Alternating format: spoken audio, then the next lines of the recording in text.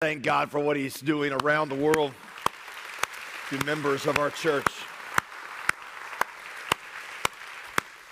Good morning, Summit Church. If you've been around here for a little while, you've heard me say this before, but what is astounding about that group that you just heard from is not just that they have moved halfway across the world to share the gospel in a language that they are having to learn. What is astounding is that group that you just heard from, 7 out of the 8 of those students, including the one who looks like Jesus of Nazareth, 7 out of the 8 of them were not Christians when they came to college here in the Triangle, which means that they came to Christ here at our church and are now serving and testifying to him overseas somewhere. That is really the core of what we want to be about as a church. We want to reach people who are very far from God, to equip them for life and ministry, and then to send them out.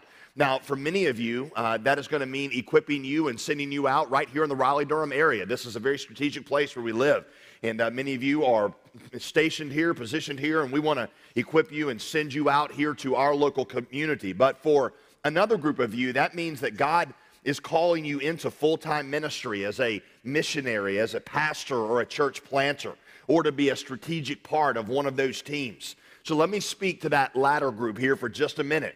You see, we are committed to being a great sending church. We want to be a church that sends out hundreds, if not thousands, of pastors, church planters, and missionaries over the next 40 years. So I want to invite those of you who are preparing or considering preparing for some kind of vocational ministry to a special meeting on Sunday, September 16th at 1:30 p.m. at the North Raleigh campus. All right, Sunday, information is in your worship guide if you missed that, but here's what's going to happen at that meeting. I'm going to lay out for you what it looks like for us as a church to be involved in the training and the sending of you while you're here. You know, it's not after you're, getting ready to leave. That's not the time to start thinking about that. It's now. So I'm going to lay out for you what that path will look like. We're going to have representatives from different ministries who will share opportunities for being trained here on the job at the summit. They're going to talk about everything from small groups to internships to church planting training. If you think God might be calling you to ministry, this is your opportunity to find out about the training and opportunities that are available to you here at the Summit Church. Now, you do not, and I repeat, you do not need to be a seminary student to come to this meeting. I mean, maybe you're a nurse in training, and maybe you feel like God might be wanting you to leverage your skills to help reach Muslim women. You should be at this meeting then. Maybe God is calling you to pastor or plant here in the United States. You should be there. Maybe you want to be a part of an international team, learning how to leverage business skill for the mission. You should be at this meeting.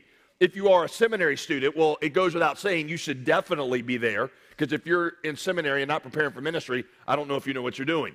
All right, but you should definitely be there. All that to say, Sunday, September 16th, 1:30 p.m. at the North Raleigh campus. We're even providing lunch. As always, it would really help us if you would RSVP on the city. If you can't figure it out, then you just show up and we'll deal with it. But it would really help. It would be a way of loving Jesus by loving us if you would RSVP for us on the city. But that'll be next week. North Raleigh, we'll be coming to you. Anyway, hello to all of our campuses at the Summit Church. If all of you all across the Triangle would take out your Bible right at this moment and you would open it to John chapter 6. John chapter 6, we are in week number 3 of a series called Can't Believe, in which we're looking through the Gospel of John at 7 different kinds of people who couldn't believe and how Jesus addressed each one of them. Now, I know that as we've gotten into this series, some of you might have been saying subtly, well, I'm just not really sure how this series applies to me because I already believe in Jesus. But you got to understand that really what Christian growth is learning to really believe in Jesus, to re-believe in Jesus, to take your belief from something that you acknowledge in your creed to something you lean the weight of your soul upon. That's what scholars tell us the word believe that's used 99 times throughout the Gospel of John. That's what it literally means. To believe means to lean your weight upon something. Think of it as the difference between being in an airplane and believing that the parachute would actually, guide you safely to the ground and then jumping out of that airplane. Those are two fundamentally different things. That latter thing, that jumping out of the airplane, is what John would mean when he says believe. It is belief in action. It is belief that has leaned the weight of its soul upon this thing. So whether you're a believer or not, I think there's a lot in here for you. You might be learning to believe in Jesus for the first time. We have a lot of people that I've heard from the last couple of weeks that you're in that category. There's a large number of you also that are relearning what it means to trust and to believe in Jesus. So there's something in here for everybody. So John chapter 6. In John chapter 6, we're going to encounter a group who can't believe for two reasons. First, they don't understand their real problem. And because they don't understand their real problem, they are so focused on quick fixes that they miss the real Jesus and the real gospel when it's right in front of them. Do you remember the first week of this series, I referenced a quote by a guy named Francis Schaeffer, who said that if he had an hour to explain the gospel to somebody that had never heard it before, a 21st century man who had never heard it before, he would spend the first 45 or 50 minutes of that hour on the negative, trying to show this guy that he really was in a hopeless dilemma, that he really was spiritually dead, that there was no possible way he could save himself. He said, and after 45 or 50 minutes of that, I would spend the last 10 minutes, only the last 10 minutes, explaining to him the good news of the gospel. He said that a lot of our evangelistic outreach work fails today simply because we're so anxious to get to the answer that we never have people understand the problem. Well, this group in John 6 is a perfect example of that. They don't understand the problem, so they're blind to the solution when it's right in front of them. Now, I think this group today would include a lot of Republicans who believe that if societies were just free and they were all democratically governed, and the government would just get out of the way, then everybody could thrive. I think that group would today include a lot of Democrats who believe that if the rich would just pay their fair share and help the poor, then there'd be enough prosperity to go around. This group would include a lot of well-intentioned social activists. I think it would include a lot of educational reformers and public school teachers and college professors and those who are working to end world hunger and those trying to stop the sex slave trade. Good people. Many of them working on very worthy projects. Many of them even thinking of themselves as Christians. But the mission and the message of Jesus is secondary to them because they don't understand the real problem. Here's how you know you're in this group, by the way. You're kind of bored with Jesus. You don't hate him. You don't hate him. Again, you probably even call yourself a Christian. But you're just not filled with love and passion for him. You see, the sign that you have encountered the real Jesus is that you are consumed with one of those two emotional extremes, either fierce hatred or consuming love.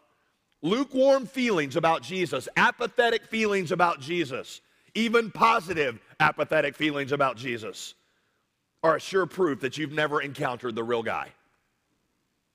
This same group in John 6, at the end of the chapter, is going to stumble over belief for a second reason, and that is because Jesus is going to drop some really hard things, things that offend them, things that cut against the grain, things that shatter their worldviews. But because they are only looking for a prophet who teaches a new philosophy of life, or a life coach who can give them better tips for living, or a new social activist who can give them a better agenda to go out and pursue politically in the world, because that's all they're looking for, they're not prepared for a gospel that rocks their world and a glorious Savior who will blow their minds. And they're going to look back at Jesus and they're going to say, we don't really like this part of you. We like this other part over here. We think that's awesome, but this part right here, this is offensive. Today, we'll see a lot of people who like to appropriate various parts of Jesus' message into their own, especially the parts that work with their pre-existing worldviews. Told you before about watching a couple pastors on Larry King Live, one of them who believed the Bible, the other one who, based on my observation, looked like he took the Bible as a launching point, got a couple ideas from it, then launched out and kind of got his own religion.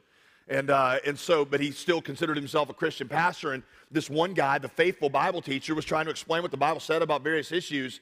And this other guy kept interrupting him, saying, well, my Jesus wouldn't do it. My Jesus would never do. My Jesus would never say. He just said it over and over again. Until finally this one pastor looks at him on Larry King Live and says, you don't get your own personal Jesus. There's only one Jesus, right? You either believe what he says about himself or you reject him.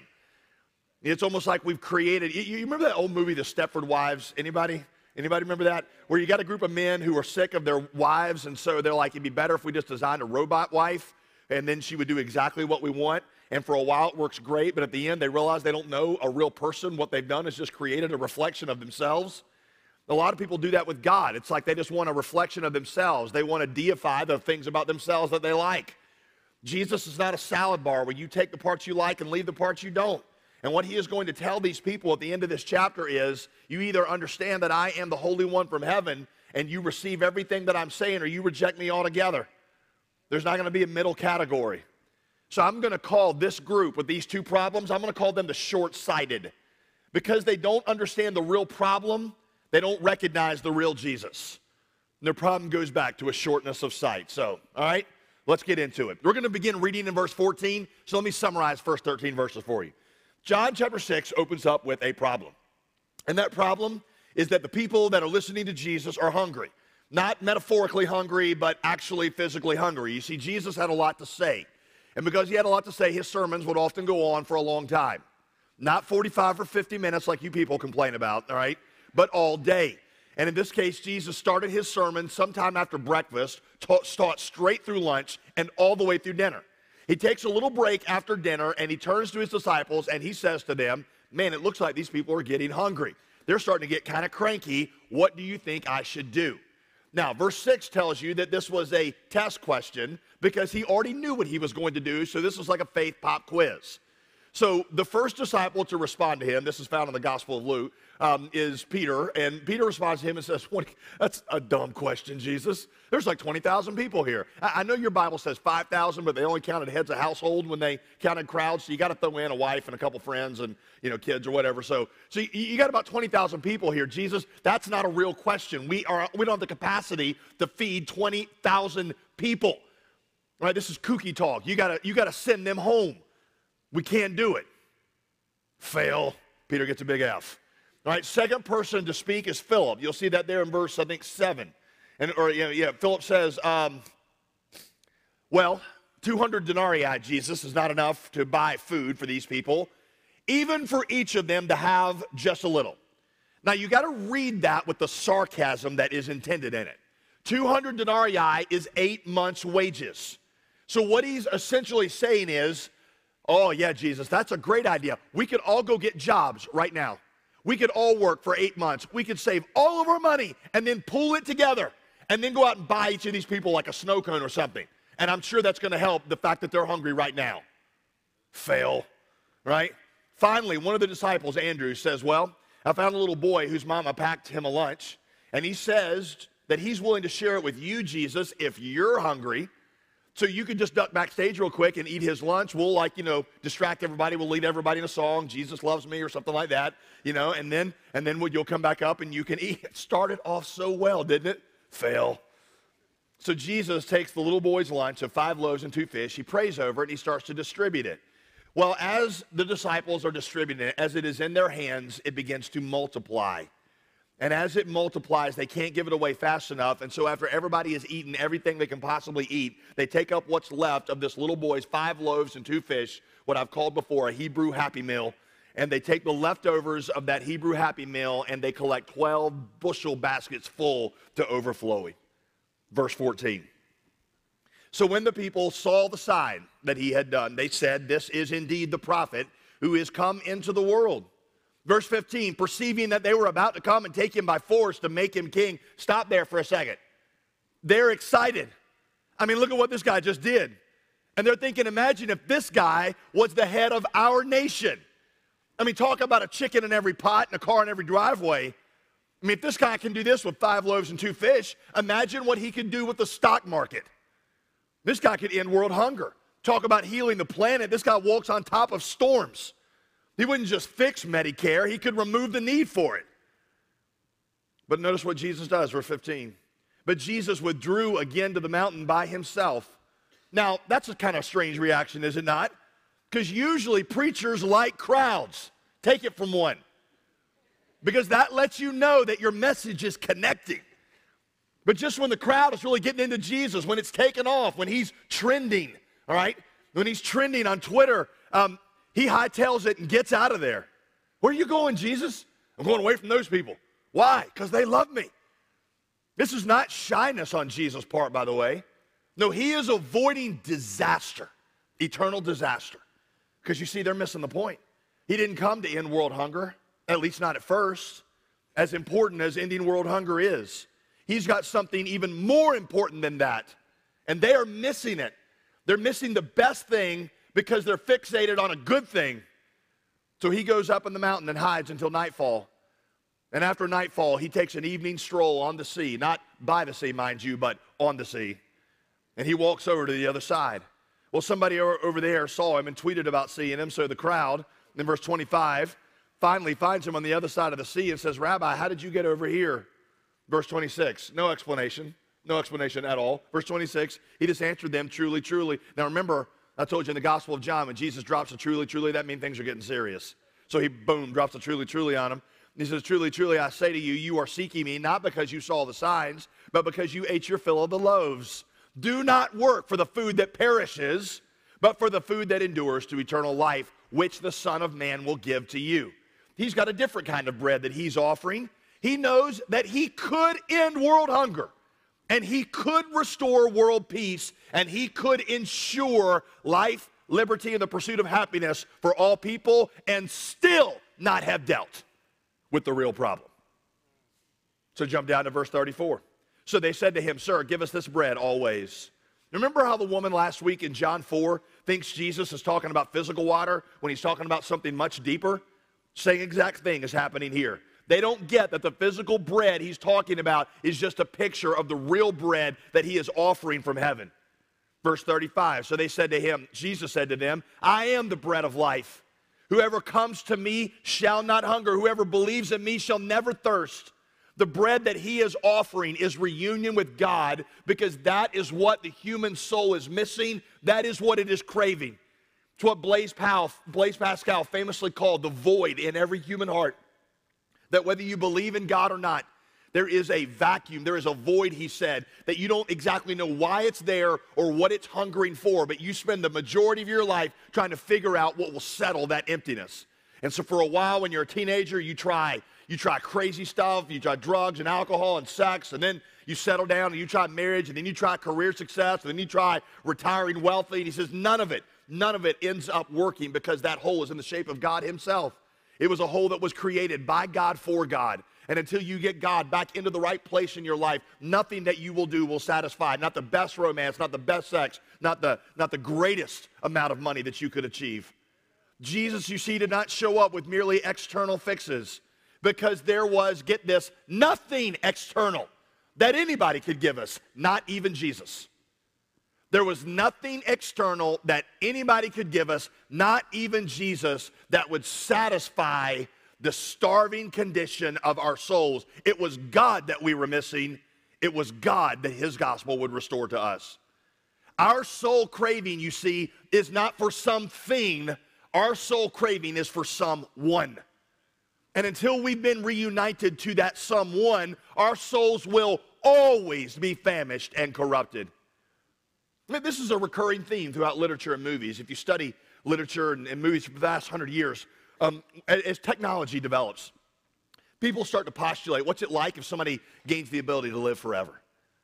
And one of the recurring themes, it's pretty fascinating, is it never ends up well. Somebody figures out how to live forever, but they end up being miserable, because we know there is a difference between merely existing and really living. And merely existing forever is not really what we're after. It's what does it mean to live forever? When the Bible talks about eternal life, it's not just talking about existing forever. By the way, that's actually the definition of hell. Hell is you go on existing forever just apart from God. In fact, you might say that you have two options for eternity. You can go to a place of eternal existence, or you can go to a place of eternal life. God offers eternal life, not just eternity of existence. He offers eternal life, which is not a quantity of time, it is a quality of existence.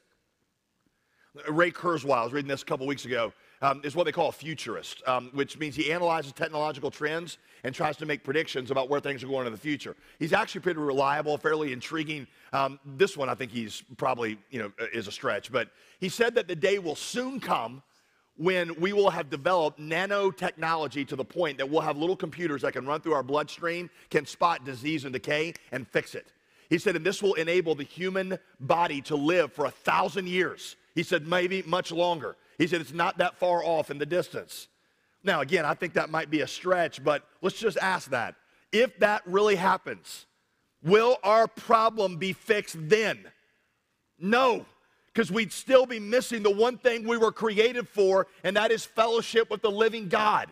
It is not physical bread. It is not medicinal bread that we need. It is an eternal bread. We weren't just made of things of the earth. That's why the bread of the earth alone does not satisfy. It is the bread from heaven. It is God himself. And to live forever apart from God is the definition of hell. So Jesus, or they say back to him, verse 28, well, then what do we got to do to be doing the works of God? All right, well, tell us, how do we obtain this heavenly bread? How do we get this bread of God? Verse 29, Jesus answered them, this is the work of God for you, that you believe in him whom he has sent. It's not something you can do. This is a bread that's got to be given to you as a gift. You were powerless, you see, to restore what was lost. So God himself did the work of restoring your salvation. The bread here, by the way, is a great picture of the gospel. In order for bread to do your body any good, it has to be broken. Your teeth have to break it up into pieces and chew it up. Jesus would be broken for us so that he could feed us. In order for water to do you any good, it has to be poured out. It has to be poured out and into you. Jesus' blood would be poured out so it could become the water of life to us. The meal for our starving souls would be provided for entirely by God. Our part was simply to take and eat. Just like last week, our part is simply to come and drink. Week before that, our part is to look and live. All the work of salvation, God did. And he gives you in John 3 different ways of saying the same thing. The healing is there. Look at it and live. The water is here. Take and drink. Come and drink. The bread of life is here. You don't manufacture it. You don't produce it. You don't work for it. I do all the work for it. I'm the one who's broken. I make the bread. I die. I resurrect from the dead. You just take and eat. That's it. Which shows you, by the way, in there's several set of verses there, shows you the two things, get this, that distinguish the true gospel from every false gospel ever postulated. Whether that false gospel sounds Christian or not.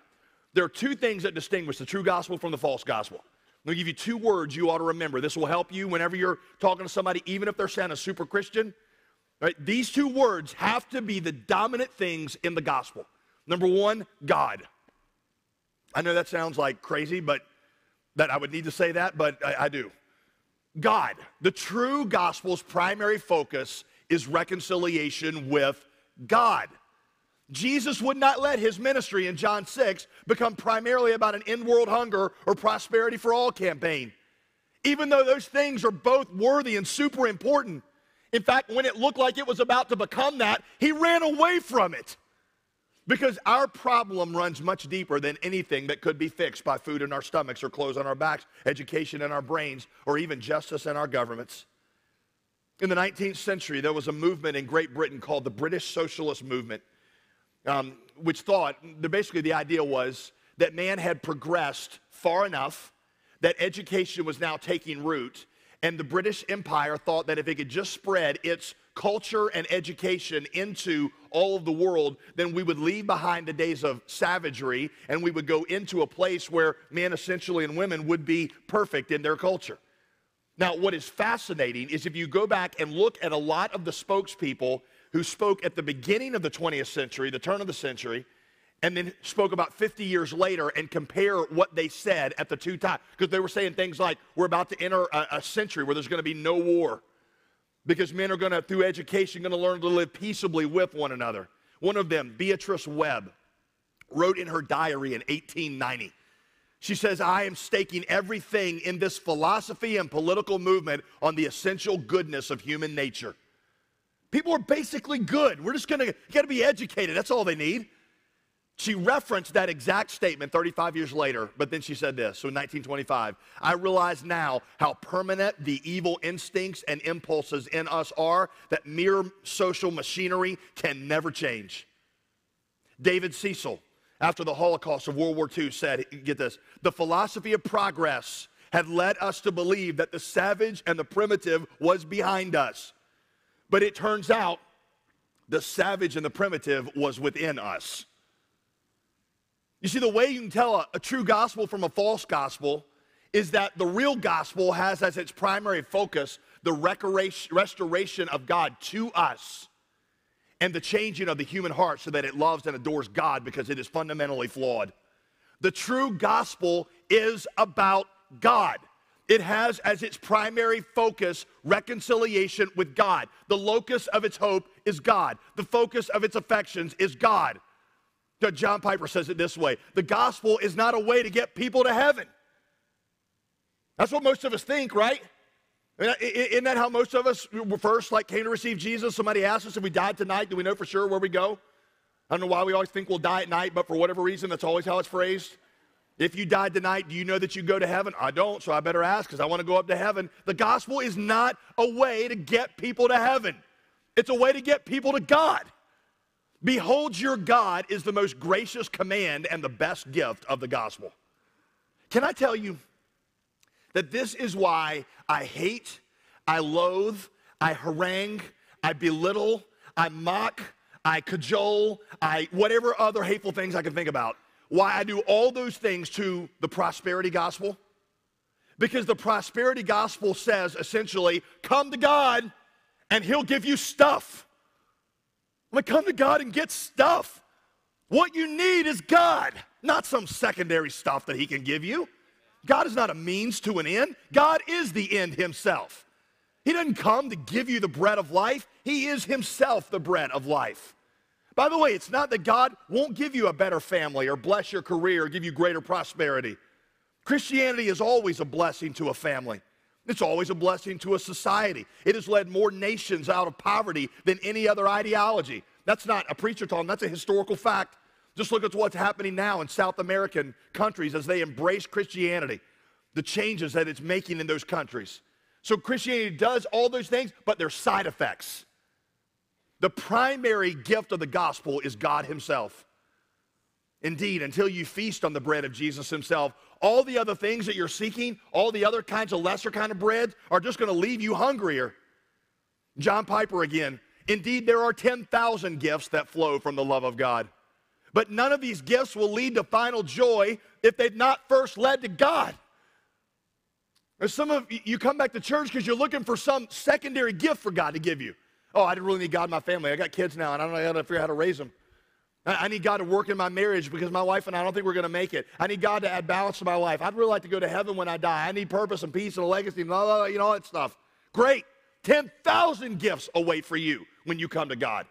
But until they have led you to God himself and until you have possessed God, who is better than all those gifts, every one of those gifts, no matter how good and how sweet, will leave you hungry. C.S. Lewis had a great statement on this. I love this. C.S. Lewis said, it seems that our Lord finds our desires not too strong, but too weak. We are half-hearted creatures fooling about with drink and sex and ambition when infinite joy is offered to us. In other words, we're messing around with temporary bread when what God offers us is infinite bread. And we're so fixated on whether or not our lives are filled with this kind of bread that we miss the fact that infinitely satisfying bread is offered to us. Like an ignorant child who wants to go on making mud pies in a slum because he cannot imagine what is meant by the offer of a holiday at the sea. We are far too easily pleased, and that's our problem. What a great statement. I mean, first time I took my oldest daughter, who is 9 now and was 2 or 3 at the time, to the beach. You know, we were staying at one of those places where you had to drive a golf cart from the place you were staying actually out to the beach. And so we drive over there, and again, my daughter's never been. And it's just rained, you know, so we hop out of the golf cart, and in the parking lot, there's these little, puddles. And, you know, so she's got a little swim diaper on, and she's got her floaty, and she just hops out of the golf cart, immediately goes over and just sits right down. And one of these things, she starts splashing around. I'm not really paying any attention. I'm headed up, you know, over the sand dunes. Probably should watch my daughter in the parking lot more, but I'm headed up over the sand dunes, and I turn around, and I'm like, Karis, come on. The beach right over here. She said, no, Daddy, I love the puddles, the mud puddle. You see? And I'm like, look, a bigger mud puddle than you have ever imagined is right over there. Just you can't see it. Go right over these dunes, and you're going to see the biggest sandy pool of water you could ever imagine. What Lewis is saying is that there's a number of us that get so fixated on these little tiny pools that we forget that the infinite ocean of God's joy and love, the bread of his presence, is what awaits us. That means, by the way, church, listen, that means politics and all of these activist causes are secondary. Hear me correctly on this. I'm not saying they're not important. The Bible commands us to love and bless and take care of our neighbors. But as important as all those political and secondary agendas are, they can never displace the centrality of the gospel message and our mission. You see, our generation is I say our generation to college students. I know that I'm 19 years older than most of you. I'm 39 years old. But you know what? Our generation is a very cause-driven generation, isn't it? Everybody, companies are all into giving back. That's how you tell if a company's good or not. Do they give back? I call it the Bono factor. Everybody's got a cause. Everybody's got bracelets with different initiatives and a pair of those wretched Tom shoes on their feet, right? That's just who we are. And that's all well and good. It really is. But we can never lose the focus that Jesus died for Tom's soul. And Jesus provided bread of life for Tom's soul, because people don't just need shoes on their feet. They need forgiveness of their sins. They need the bread of God's presence. And we don't want well-clothed, well-fed people who die and go to hell with free shoes on their feet. Yeah, we want to alleviate suffering. Of course we do. That's a Christian's duty. But the most significant suffering of all is eternal suffering. The suffering of the soul that is starving from being separated from God. So yes, we want to put bread in their stomachs. We will always do that. But more importantly, we want to point them to the bread that is given to them from heaven. Listen to me, okay? Regardless of what side of the political fence you feel like you're on, ask yourself this question. What if we achieved every political agenda that your team had ever dreamed of? What if we really achieved peace in our time? What if the American dream became a reality for all people? What if there really was peace and justice for all? What if we became number one in education in the world? What if we really slowed the rise of the oceans and healed the planet, and then our generation died and went to hell? Did we do our job? No, I'm not saying those things are not important. Again, when we love our neighbor, we will be activists on their behalf, but I'm saying that these secondary kinds of bread can never eclipse the message of the bread from heaven that Jesus offered, which is why our mission to the world is never just random acts of kindness. It is acts of kindness accompanied with bold acts of proclamation. Because we are healing the body, but we are also giving them the bread of life for the soul, which is not about something we can do for them or they can do for themselves. It's something about Jesus did for them 2,000 years ago that can satisfy the deepest parts of who they are. And by the way, church, because politics are a secondary matter in the church, get this, there can even be disagreement among Christians because of them in the same church. A scholar pointed this out recently. I thought it was fascinating. One of the disciples was Simon the Zealot. Every time he's mentioned, he's always the Zealot. You know what the Zealot means? It means he was a Jewish nationalist. It means he resented Roman rule and Roman taxes, and he wanted to throw off big government. All right? One of the other disciples, every time he's identified, is Matthew the tax collector. In other words, he's a guy that's into government rule. He collects taxes for the government, and they're in the same group of disciples. You could not get two guys more opposite on the polar ends of the political spectrum. But you got both of them right there in the same band of people, and Jesus has brought unity between them. It's not that they lost their opinions. I'm sure there were some spirited discussions. It's just that they were united by a larger agenda that made the secondary agendas not so important. Right? I think of this when I go watch UNC play Duke at the Dean Dome in basketball. For an hour and a half, you got a group of people in there who are with unbelievable unity, right? Because they are united around one thing, and that is the glory of the Tar Heels and hatred of Duke University. It doesn't matter what you bring into that place. It doesn't matter if you don't like each other before you get in there. It doesn't matter if you're on opposite sides of every other issue. For that hour and a half, you are in absolute unity. Your arms around one another. You're singing songs. Because you got unity there because you got something greater than the things that divide you. It just lasts for an hour and a half. In that, you see a little glimpse of a church, though, because a church is not an hour and a half. That's not the only time we do it. But it doesn't mean that we agree on everything. That's not how unity is achieved. Unity in the church does not come by agreement on everything. It comes by uniting around something that outweighs everything that we disagree about. It means that, yeah, I got my styles, I got my preferences, I think this is right. I'm not trying to say everybody's right, okay? Some of you are right politically, the ones that agree with me. Some of you are off politically. I'm not saying that everybody's right. I'm just saying that in a church, what you've got is the bread of Jesus is so large that you take secondary matters and they just don't become that important. That's your first word to characterize the gospel, God. Here's your second word, grace. Grace. The true gospel centers on what God has done for us, not on what we should do for him. Again, you see that verse 47. What should we be doing to receive the bread? How do we get it? Nothing. You just believe. D.A. Carson points out that 3/4 of the Gospels, 3/4 of the Gospels are about 1 week of Jesus' life. Imagine if somebody wrote a biography of you and 3/4 of that biography was about 1 week in your life. He says that's what the Gospels are. They're about Jesus' life, but they're about 1 week, the crucifixion week, with a little preamble that leads up to that week. Now, that death, that gospel leads to profound change. But change is always in response to what God has done. These are things that you begin to do because you have been reconciled to God, not in order to be reconciled to God. We got a lot of false gospels out there cloaked in Christian-sounding agendas. Oh, we got to live out the new realities of the kingdom. We got to reform our lives based on Christian principles. We got to pursue justice for all peoples. We got to be holy. And we ought to do all those things. But they are not the core of the gospel.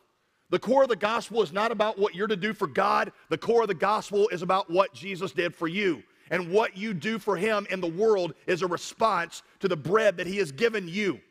Please do not hear me wrongly.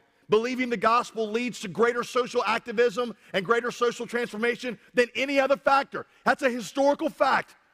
The slave trade in our world was brought to an end by one factor. The preaching and the activism of William Wilberforce and John Wesley, both of whom were evangelical Christians. One was a politician, one was a preacher. Both did what they did because they were motivated by the gospel. I heard a historian recently point out that up until very recently, nearly every hospital built in sub-Saharan Africa, nearly every one was built by Christian missionaries. College students, your generation is not the first one to be interested in bringing healing to the broken places in our world. Every Christian who has truly believed the gospel has cared about that and has worked for it for as long as there has been a gospel. But see, when the Apostle Paul talked about the gospel, he said that the matters of first importance were not any of those things we're going to do for God. The matters of first importance, 1 Corinthians 15:3, were Christ crucified for us, Christ resurrected for us. The core of the gospel, the first things, are not about what we do for him. It's about what he has done for us. And what we do for him flows out of that. God and grace. Now, Jesus goes on in this chapter. You look, I want to take you through the end of it to show what he means by this. I am the living bread that came down from heaven. If anybody eats of this bread, he will live forever. And the bread that I will give him for the life of the world is my flesh. Truly, truly, there it is again. Truly, truly, I say to you, unless you eat the flesh of the Son of Man and drink his blood, you have no life in you. Now, I know that you are Christianized, most of you enough, that statement is not that shocking to you. But could you imagine what it was like to hear that for the first time? Here you are sitting in an audience, a guy up there. I mean, just imagine if you're kind of new to our church, and I close this sermon by saying, one thing that your family needs to achieve peace and harmony is you just need to come on up at the end of the service and munch on my flesh and drink up some of my blood.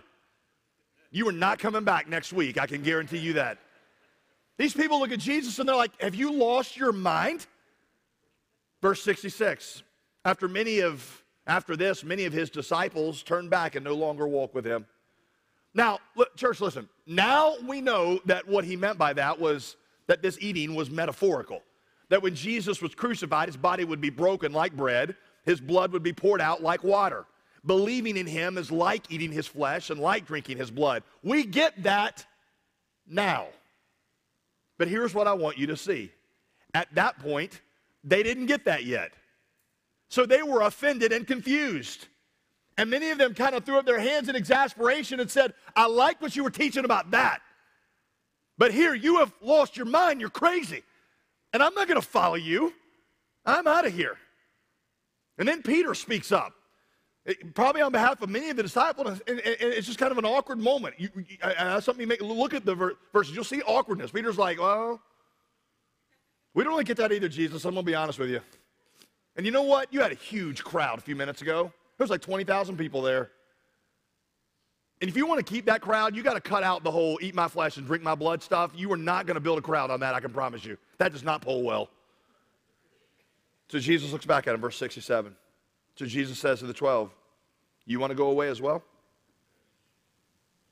Well, you notice what's missing in verse 67? You want to know what's missing? The silence is louder than the statement. What's missing is explanation. Jesus doesn't say, oh, no, that's not what I meant. Here's what I meant.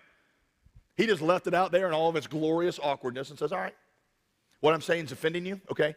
Would you like to go away as well? And then Peter makes one of the most profound declarations of faith anywhere in the Bible. Simon Peter says to him, Lord, where would we go? You have the words of eternal life. And we have believed and we have come to know that you are the Holy One of God. You see, one of the major themes of the Gospel of John is that God's truth comes down from heaven. God's truth is not figured out from below. And because it comes down from heaven, from God, there are many things about God's truth that when we encounter it, it is offensive to us and it blows our minds. You see, think of other kinds of truth as going upward, right? I mean, science and philosophy, that's not a hard metaphor to see. If you write a doctoral dissertation in science, you've got to discover a new thing to write about. You can't just write about old things because you've got to add to the knowledge base. So it's slowly going upward. And that's good, and that's exactly the way God intended it. He made us creatures that should study out his world, but God's truth will never be known that way. That's what Jesus is making clear here. We're too sinful to know God that way. We were so sinful that God had to reveal eternal truth from heaven to us.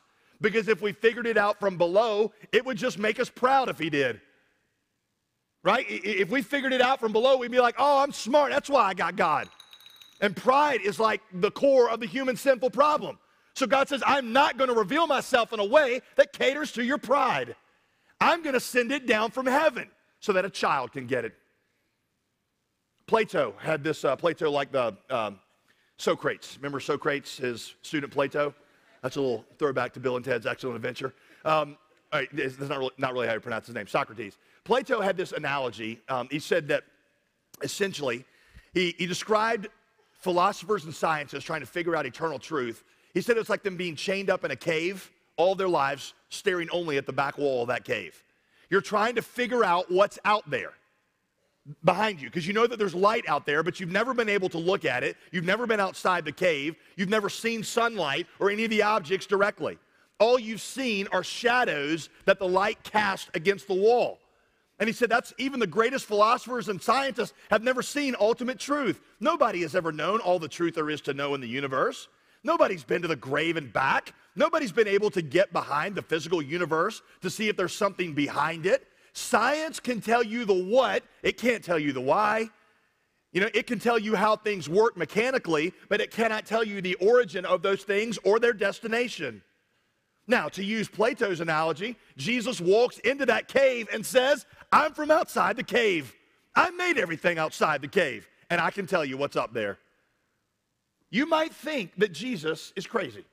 You might disagree with what he says, but that ultimately is the question, is it not? Is Jesus who he says he is? Is he the Holy One of God? And if he is the Holy One of God, then he's telling you the truth. And if he's the Holy One of God, then you believe what he says about things you can't understand, not because you agree with him, but because of the nature of who he is.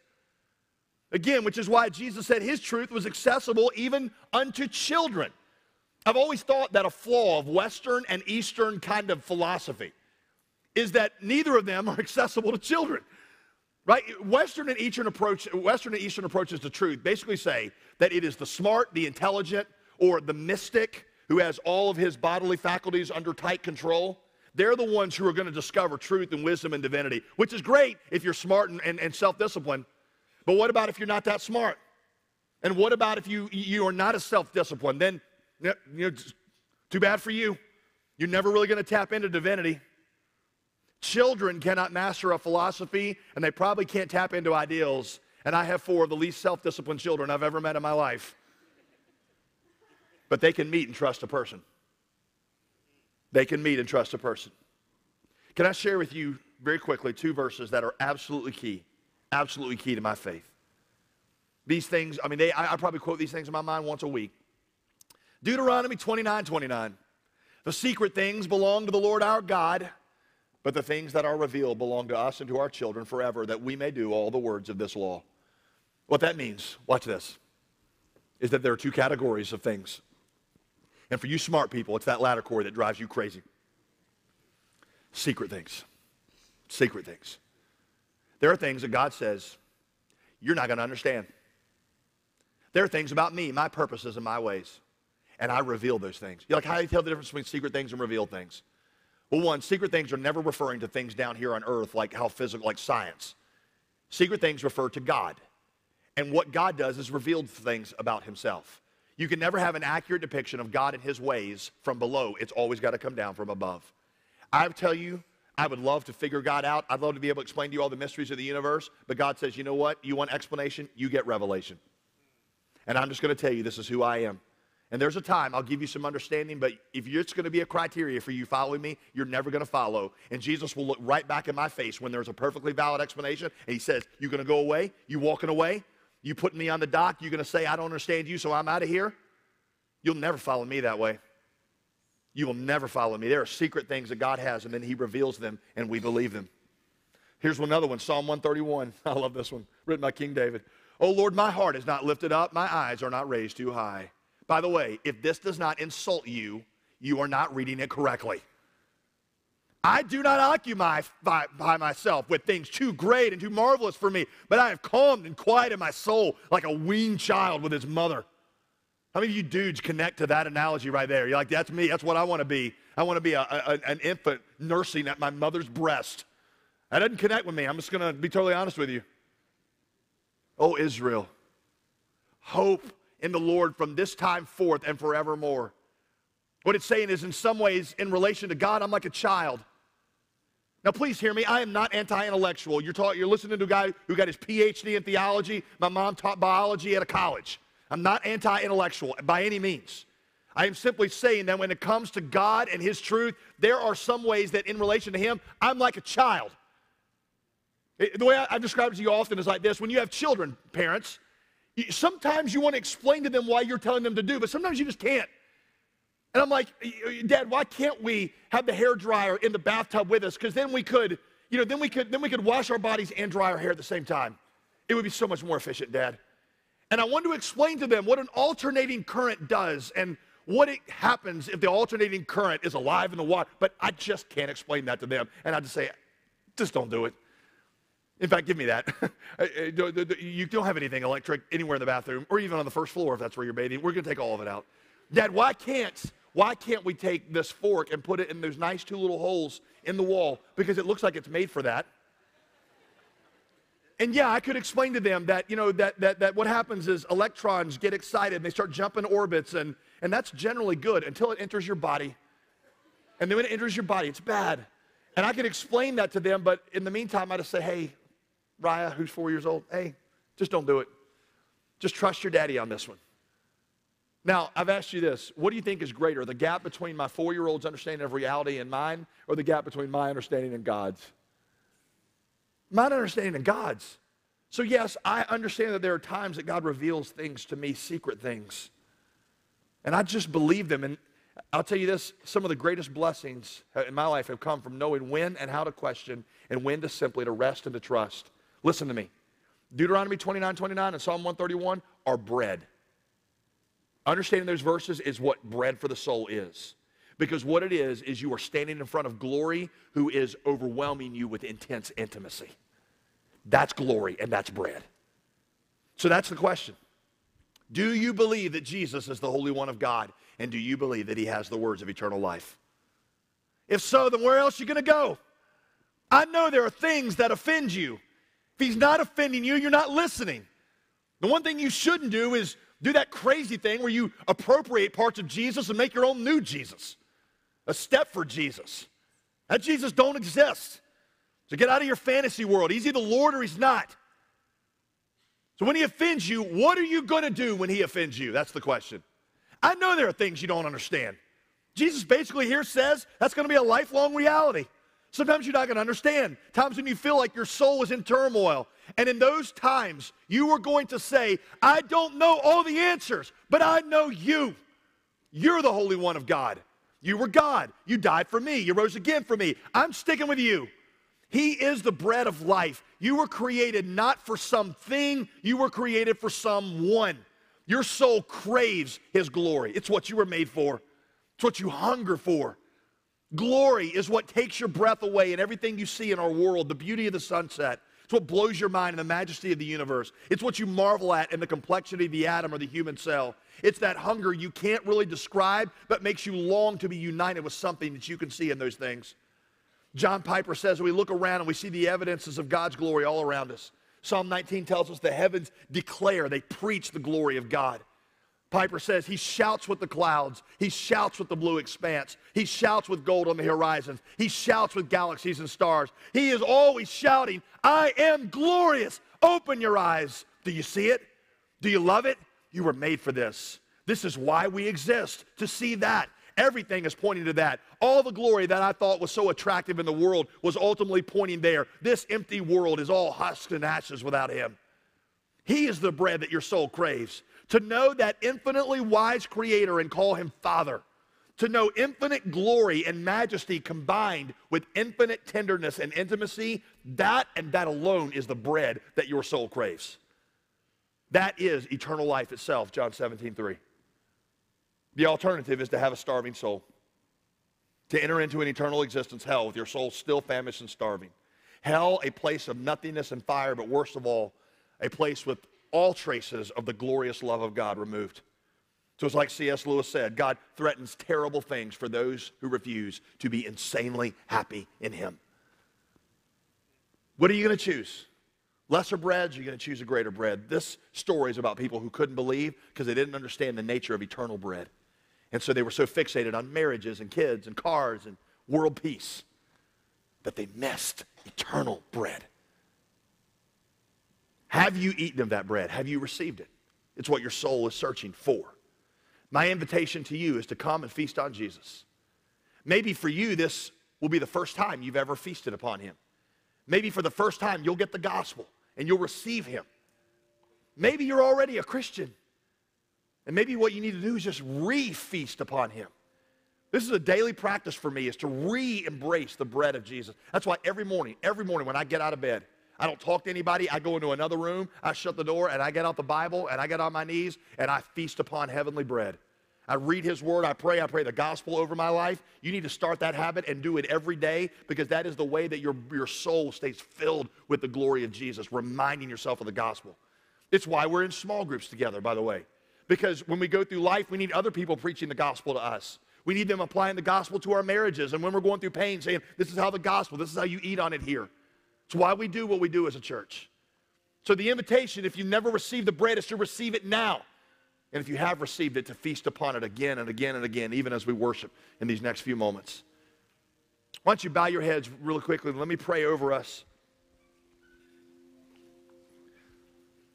If you have never received Jesus, every week of this series thus far, what we have told you is that we have people that are ready to pray with you. This week, at Briar Creek North, Briar Creek South, they're going to be in the back of the auditorium. You say, well, I want to receive Jesus, but I don't, do I need to talk to somebody? No, you don't. But we know that sometimes it can help. And sometimes you just need to talk to somebody who'll pray with you. If you got a friend with you or a spouse right now, just say to them, I want to go pray, and we'll go back in the lobby.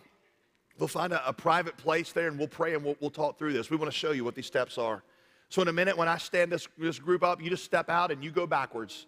We'll all stand up, you go backwards, and we will focus our attention on the glory of Jesus in song here for a few minutes, okay? At all of our campuses, our counselors are already in place if you want to take use of those. But I want everybody at all campuses that are listening to me, stand up to your feet right now. Stand up, stand up. If you want prayer, you move, you go to the back. Others of you direct your attention here as our worship teams lead us.